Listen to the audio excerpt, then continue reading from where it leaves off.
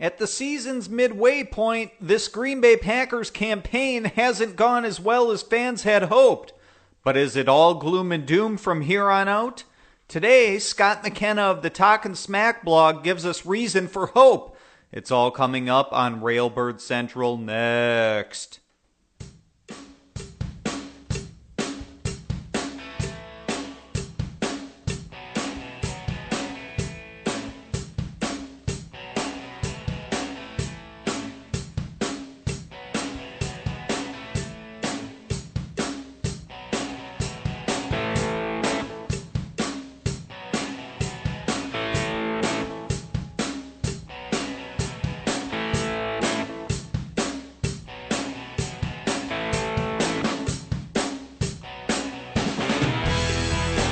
Good morning, Green Bay Packers fans. Welcome to Railbird Central at Cheesehead TV. I'm your host, Brian Carriveau.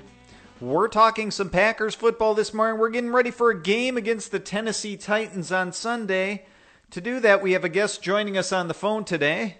Expert interview. We have Scott McKenna of the Talkin' Smack blog coming to us live from Nashville, going to the game. Scott, are you excited to be in the country music capital of the world?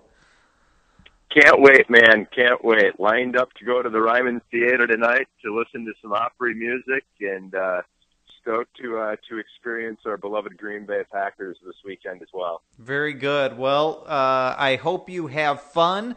Today's episode, Scott's going to give us a plan for resurgence for the Green Bay Packers. Is this a 3-point plan, a 4-point plan? How many points do we have here? Let's run with it and see where this conversation takes us. Okay, sounds good. Maybe it's not so much a plan as reasons why the Packers are going to rebound and be a legitimate player in the playoff race. Scott, but start us off here today. I mean, what is reason number one, point number one, why you believe this team is going to be a factor in the NFC North and the rest of the season as a whole, really? The number one piece for me, really, is if you take a broad stroke at Mike McCarthy's history as head coach of the Green Bay Packers and what his teams have done from beginning to the season to the end of the season, generally speaking, he's had his team in a position to peak come December and going into the playoffs. And you can go all the way back to 2006, where he won his last 4 games of the year. 2007, they were playing great football entering the playoffs. Even 2008, when we lost the majority of our I think we lost like 5 of our last 6 or whatever it was. But the brand of football, from an eye test perspective, we were playing great football. Same thing in 2009. We all know what happened in 2010. 2011 wasn't the case. 2012, we were really playing great football. I think we won 4 of our last 5. 2013, there was really a stroke of magic on the 4th and 8th play from Rodgers to Cobb. But even before that, when Rodgers was hurt, and we were playing with Matt Flynn, we were winning games in December and playing a really good brand of football. No question that in 2014, at the end of the year, we were the best team in football until Bostic dropped the onside kick. And then last year, a little something different. But I'm holding out hope that McCarthy and Rodgers are going to find their groove here in the second half of the season. We've seen glimpses of this offense really, against Atlanta.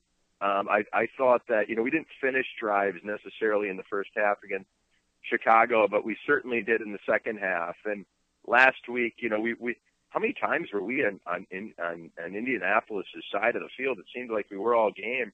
We just weren't finishing drives. And a part of that maybe is the product of the players that we've had on the field. And we appear anyways to be getting healthier. And as we get healthier and we can put all the pieces in place, I have a feeling that this team could put it together and go on a really nice run here to end the season.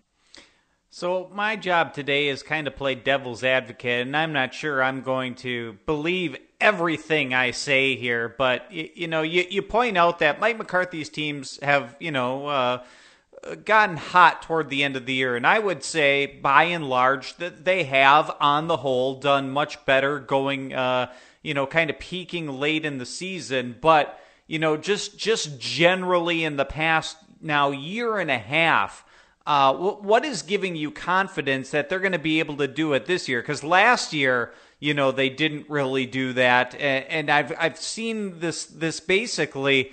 It seems like last year's team and this year's team, at least from an offensive perspective, are kind of one and the same. They're kind of stalling out on the offensive end of the football. And what makes you think they didn't do it last year? What makes you think they can do it this year? The old adage that we keep hearing about in the NFL, that it's not who you're playing, it's when they're playing in them. Mm-hmm. Last year, the Packers' injuries were insurmountable, and they weren't getting their guys back.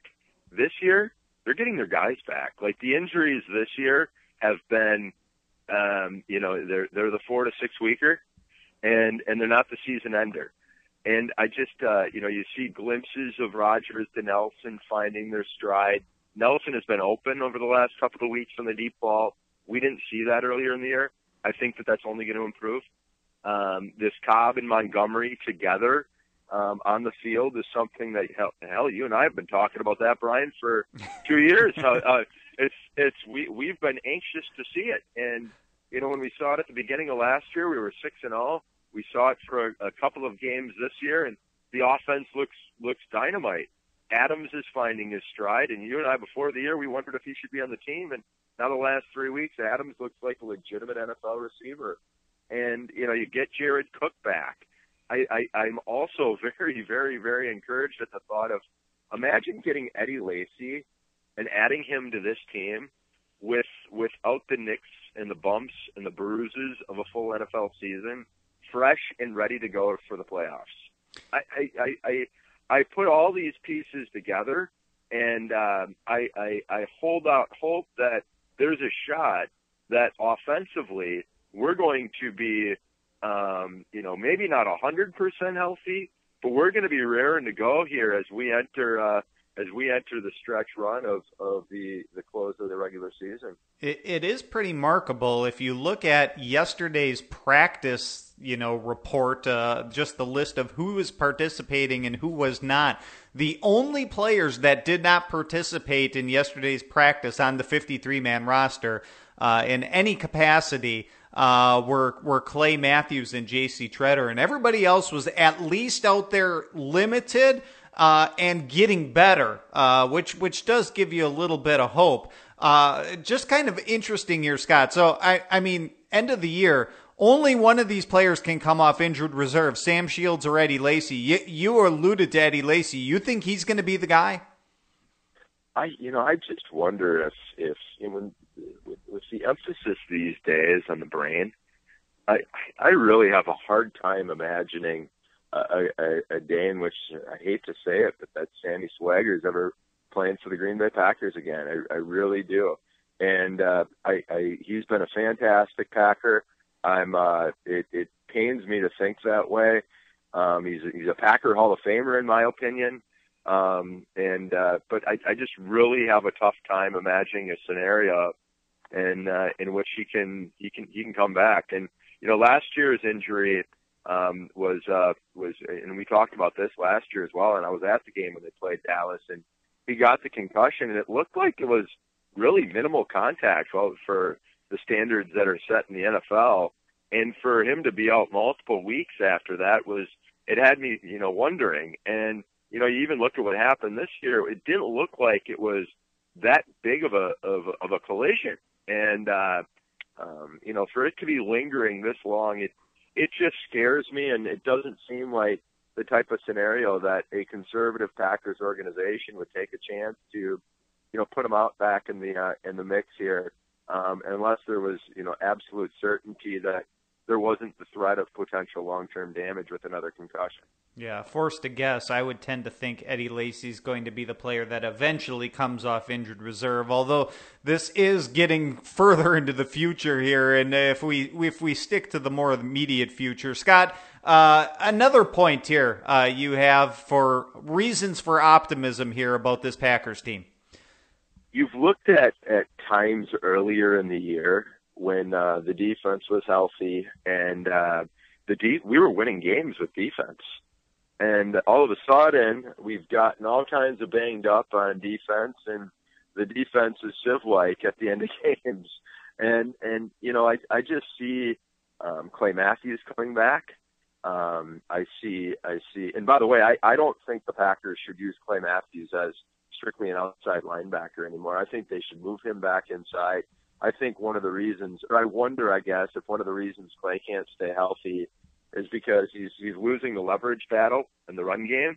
And when he's losing the leverage battle in the run game, maybe the impact from his back is coming down into the hamstrings, and he's not able to keep those hamstrings healthy in those battles where he's fighting somebody 50 to 70 pounds heavier than him. And we saw over the last year and a half, and I should say the last half of 2014 and throughout 2015, Clay Matthews was healthy, but he also wasn't in the run game taking on those collisions against the big boys. So I just wonder if they should move him back to an inside linebacker position, and then situationally when he's in a pass rush position, move him to the outside. And in part, when you look at this defense as a whole, and you see why the defense has struggled over the last couple of games, and you see while Clay's not there, Datone Jones has been a shell of himself from what I think we expected him to be at that elephant end. Jaron Elliott hasn't taken the next stage in his career, and Fackrell just isn't ready for every down action. And because of that, Julius Peppers has had to play more. And it's funny where Peppers, I think, and we've documented this together on a number of occasions, Peppers is at the stage of his career where we want less of Julius Peppers is more. We're seeing Julius Peppers on the floor. He's getting knocked to the ground. Where I want to see Peppers is strictly a situational pass rusher with Matthews, and together, I think that we're going to see people getting to the quarterback in late in games. We're going to win football games rather than being, just having quarterbacks having all day to throw the ball and making big plays down the field. So when I get encouraged, I see if we can put the defense that we had on the field to start the year, if we've got that team ready to play and fit, and then additionally we've got the offense that we've seen at spurts throughout this year, notably the one that we saw late in the game against Indianapolis, the team we saw against Atlanta, team we saw against Chicago, and you put it all together, well, I think you got a team that is very capable of not just making a significant run to close the year, but a significant run in the playoffs as well. One last thing that I would add to that piece, Brian, to really to open people's eyes, I guess. 16 teams in the NFC. 11 of them have 3, 4, or 5 wins. Only 2 of them have more than that. And draw a scenario this weekend. Packers go to Tennessee. I'd like to think we're going to beat the Titans this weekend. Minnesota goes to Washington this week. Good chance Washington wins. Well, the Packers are tied then for first place in the NFC North. Additionally, Atlanta travels to Philadelphia. Can't Philadelphia win that game? I'd like to think so. And Seattle travels to New England. New England can win that game coming off of a bye. If all of those things happen, the Green Bay Packers not only are in a 3-way tie for first place in the NFC North, but the Green Bay Packers are a half of game out of hosting of having a first round bye in the NFC. So it's crazy to draw up the scenario, but all those things are very, very realistic. And we just have to think that as bleak as things look for us, kind of feels that way maybe for most teams in the NFC right now. Yeah, they get both the Lions and the Vikings yet, a second time around later this season. There's basically an opportunity to take care of business in the NFC North still ahead of them later in the season. You brought up an interesting point, I thought, about Clay Matthews, about, how playing in the trenches, losing the leverage battle, or just battling those big guys could be taking a toll on his back and in the chain reaction down to the hamstrings, and how you think maybe inside linebacker would be the place. And I'm just questioning here. Like, do you really think he is worthy of being on the field at the inside linebacker position ahead of like a Jake Matthews or Blake Martinez at this time?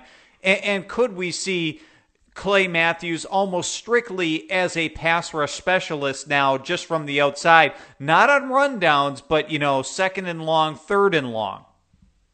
I think that his number one value that he adds to the team is obviously as a pass rusher, but he just brings a presence when he's out on the field. And one of the things that you got to commend Jake Ryan in the run game. He's done very, very, very well. But he just gets exposed week in and week out in pass coverage. And, I thought that Matthews at times was, as an inside linebacker, growing into a very good pass defender or defender in coverage. And I think that if you can add his speed and you add Martinez's speed together, the defense just gets faster.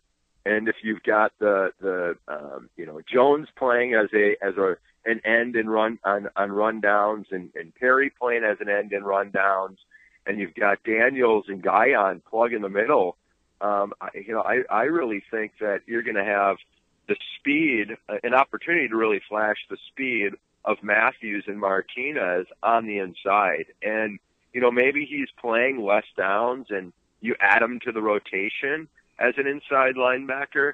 I just want to find ways in which he's not experienced that head-to-head contact in the run game with people that are just much bigger than him. And clearly, in my opinion, I'm not a doctor, but it appears to be taking a toll on maybe the lower back and going into the hamstrings. It's the only thing I can think of as to why we didn't see those hamstring issues when he was playing on the inside, but they immediately come back when he's playing on the outside. It's an interesting thought, and one I really hadn't thought of before you mentioned it. But it is interesting because I've been a proponent of Clay Matthews back on the outside. And when healthy, I think he is good out there, even against the run. I just love the times when he can chase down those backs from the backside and they leave him untouched just because of his speed. But I do get it from the standpoint that, hey, it's just not working from a health standpoint. And if that's the case, I mean, why bang your head against the wall and go with something that's not working? But to be devil's advocate again, now that we're talking about the defensive side of the football, Scott, I've seen a secondary here that is young, that I thought would be maturing by now, because I thought the talent would kind of overshadow the inexperience. Because we're talking about first and second round talents here in the secondary when we're talking about Clinton Dix, Demarius Randall, Quentin Rollins, and I realize injuries have somewhat to do with it too. But it's as if with these guys, it's one game good and one game bad to like the extreme. I think we've seen that from almost every cornerback this season. Demarius Randall's the best cornerback in the NFL week 1. Then he turns around and is the worst in the NFL week 2. We've seen it with Ladarius Gunter, who's been filling in. He'll have a great game one week and is down the next. And we've seen the same from Quentin Rollins in the past too. What's going on with these guys, and can they snap out of this and become more consistent? Consistency is the word, without a doubt. I think you couple everything together. Where did the pass rush go? All of a sudden, the pass rush has disappeared, and a lot of that, to me, I think, is health. And when Clay is on the sidelines, when Peppers is playing too many downs and not as much of a playmaker as we've seen him at other times in his career, and frankly speaking, when he's played limited downs, he's had some great games for the Packers this year. But when he's playing too much, all of a sudden you got $20-some million that's eaten up in two guys that aren't making impacts. And I just think that part of the reason the secondary has been flawed this year has been because of a lack of a pass rush. And, you look at that Atlanta game, and for the most part, we were just stymied. And the same thing with Indianapolis. We didn't make the plays. We haven't been as dominant in the front seven as we were early in the season. And because of it, big plays have happened over the top. And I think that if you really look at it, that's been the case, with the exception of the Vikings game when Randall just didn't have an answer for Diggs. But I'll be excited to see if this defense gets back. And I think that long term for the Packers, Gunter getting this experience that he's had over the last 4 to 5 weeks, where he's had to challenge big time receivers. I think that that's going to bode well for the Packers down the stretch, where he's been able to get battle tested and to have to get in the face of Julio Jones and Alshon Jeffrey, and to be able to match up well, frankly, with both guys. So, I just point back to, can this group get healthy? And it looks like people are taking steps to, not just be able to play in a limited role, but to, maybe be full-time participants here in the next week or two, as they prepare for a December run. All right, so we've kind of gone through the offense, we kind of gone through the defense. Is there any more thoughts in general here about where the Packers, your reasons for optimism, or even on special teams here? We saw last week the kick return. Any kind of final thoughts here on why you think this team can be a factor? An aggressive Mike McCarthy is a good Mike McCarthy. And when he goes stale or he goes bland and doesn't change personnel, this team they become boring and very easy to predict. We're seeing over the last 3 to 4 weeks that the offense has had more design to it, more creativity to it, and because of that, Aaron Rodgers at times has been once again the best player on the field. And he seems to be maybe not consistently doing it, but at times seeing the field better than what we had seen over maybe a 15 to 16 game stretch. And because of it, I think that there's been more rhythm to the offense. And I really am excited for McCarthy to have his weapons and to continue to change the personnel and the looks of this offense, which I really feel is going to keep defenses on their heels. And when McCarthy gets into the shed and draws offensive design that is unique and creative, I think that he's a wizard offensively.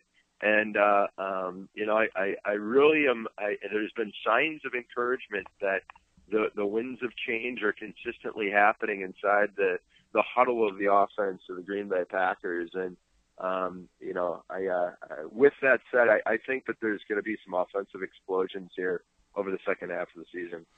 Well, when I watched the Packers in Atlanta and put up 32 points on the road, even in the loss, I was really encouraged that game by what they did. It looked to me it was the old West Coast quick hitting, dink and dunk your way down the field. And I love that. They kind of just kept the chains moving, methodically moving down the field. But then it seemed as if they ran a different offense the following week. Last week against the Colts, I was wondering, where did this go? I missed the games Aaron Rodgers would complete 35 out of 40 passes, and a lot of them are from the short variety. But when you're completing over 75% of your passes, that again just keeps the chains moving. Because you might have a one or two yard gains, but for the most part, when you're completing passes, most of them are over 5 yards, and you start adding up 5 yard gains, and the chains are just moving all the time. Why did that happen in Atlanta? It didn't happen last week against the Colts. That's a really interesting question. I almost wondered if the Packers thought that the weakness inside the Colts defense was over the middle of the field, and they all of a sudden really got Richard Rodgers, who, boy, the Packers need tight end help immediately, but they need Jared Cook to get healthy. And all of a sudden, they really tried exposing the middle of the field, and they seemed to like that matchup maybe a little bit better. It was a very curious move. I really did not understand why they made that move as well. And another thing that was interesting was that it didn't seem like the head coach and his team were in sync, with Montgomery not knowing he was on a pitch count, Rodgers thinking Cobb was going to be a go, and then he wasn't to go until we magically needed him in the fourth quarter, and then boom, 2 touchdowns back to back, right? Like, that piece of it was interesting, I guess you could say, concerning maybe, but I don't necessarily have an answer to that. It was a head scratcher for me as I was watching it on TV, and clearly it was a head scratcher for Aaron Rodgers as he was taking command of the Packers offense as well. Yeah. All right, Scott, you're going to be there at the game. Before we let you go here, I mean, what's your prediction for what's going to transpire at, what is it, LP Field in Nashville on Sunday? I think Nissan Stadium now. Okay. We're fortunate that it just remains Lambeau Field in Titletown, USA. But, I think first and foremost what is going to be really cool is sometimes when you go to games on the road, you see a different energy from the fans. And, there's been a little bit of a change inside the community of Green Bay, Wisconsin, or the Green Bay Packers as a whole. And kinetically, we need to bring positivity. We need to bring those good vibes back to the team. And I really think that you're going to see a rowdy Packer Nation traveling down to Nashville this weekend. Saw a bunch of G's in the airport yesterday, which was kind of cool. And I think you're going to see a huge Packers contingent, making it difficult, I should say, for the Titans on their home field. And I really think we see the Packers spread the Titans out. I think the weaknesses in the Titans secondary, they're a physical team up front, both sides of the ball. They're really going to try to pound the football at us. But I think that they're not going to be able to cover our wide receivers. And I think we're going to see a lot of that underneath route. And with Adams, I think we're going to see swing passes to Cobb and to Montgomery. And I really think we're going to see, Rodgers completing, the 35 passes that you were just talking about. And I'm really looking forward to a big offensive output. I'm also, interested that, to see how Tennessee runs their offense with Henry being banged up and maybe not playing, and Murray, he's banged up. He'll play, but he's banged up, and Mariota's banged up. So are they going to be able to run their offense the way that they generally like to run their offense? And I do have a feeling that there might be even potentially a defensive touchdown for the Packers this week. Mariota throws a lot of underneath routes. You can jump them, and wouldn't shock me if a guy like Gunter jumps a route and makes a big play this weekend to blow this game open. I think somewhere along the lines of Packers 31, Tennessee 16. All right. Well, I like it. Scott, thank you so much for taking the time to join us this week, as you do on a monthly basis here at Railbird Central. Enjoy the game, and we'll talk to you next month. Appreciate it, Brian. Go Pack, go into Packer Nation. Let's keep the buzz high, man. I appreciate it. Take care. Right. Yeah, see ya. Scott McKenna, the second Friday of every month we have him on the show. Glad to have him, as always, one of our best guests. He brings the energy, and he just gave you his prediction. Take a second, enjoy it, because I'm here to bring the pessimism, although you probably shouldn't. It's funny. Last year, I was awesome at predicting the outcome of Packers games. I think I was had only during the regular season only incorrectly predicted 2 Packers games all year. Just straight up, we're talking, not against the spread. But this year I haven't even kept track. It hasn't been all that good. I am predicting a Packers loss this week, 28-20. You know what? I certainly don't want to. I don't want to be all gloom and doom because, as I alluded to before, I think if the Packers offense goes back to what it looked like against Atlanta on the road, I think it has a chance. I don't know what happened there last week against the Colts. It's kind of stupefying me to a little bit, although I understand it from the standpoint that they didn't have Randall Cobb the first half, and all of a sudden they do in the second half, and they look better. They tried to expose the middle with Richard Rodgers, and it didn't work, although if you have Jared Cook, maybe you can expose the middle a whole lot better. Maybe that's the case, and maybe they get back to what they were doing against Atlanta. In that case, I think they have a chance, although I'm just not positive it's going to happen. Playing on the road, I really like the Titans' offensive line, and Marcus Mariota is going to need it after getting banged up last week. Titans win 28-20, but don't listen to me. Listen to Scott if you want the glass half full. So there you go. But that in our interviews with Scott basically lasting a half hour, and I'm glad they do. We're going to kind of forego the rest of the segments of the show other than your day ahead or the weekend ahead here. The game is on 12 o'clock p.m. on Fox on Sunday, so enjoy it, folks. It's not a nationally televised one, but hopefully you're able to stream it or somehow see it no matter where you are in this world. My call to action, though, as usual here, and this is the new one. If you didn't hear our last episode on Wednesday, we are having, I invite all Railbird Central listeners to save the date, December 11th. We're having a watch party at the Krogville Oasis in Krogville, Wisconsin, which is a little nowhere town at a crossroads in south central Wisconsin. It's near Madison. It's near Waterloo. It's near Cambridge. It's near Marshall. It's near Deerfield, but it's in none of those places. It's in a cornfield is where it is. And I love it. It's the best kind of dive bar. I encourage all Packers fans everywhere to join us for the Packers-Seahawks game. We're going to cheer them on. It's going to be a great atmosphere.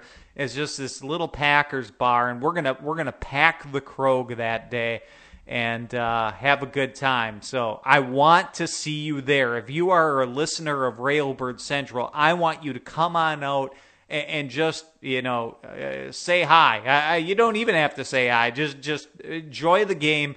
Have a good time at a Packers bar in the middle of nowhere in Krogville, Wisconsin. You're going to have to Google it, the Krogville Oasis.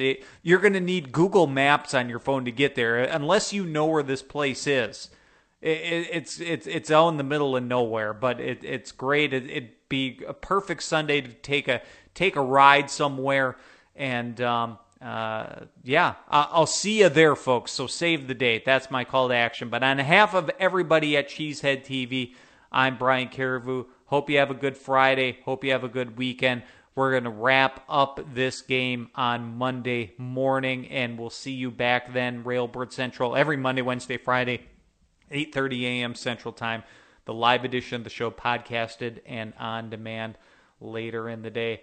I'll see you, folks. Here's the song for today. Can't Wait Another Day by the String Cheese Incident on Sci Fidelity Records. See ya. Go, Pack, go.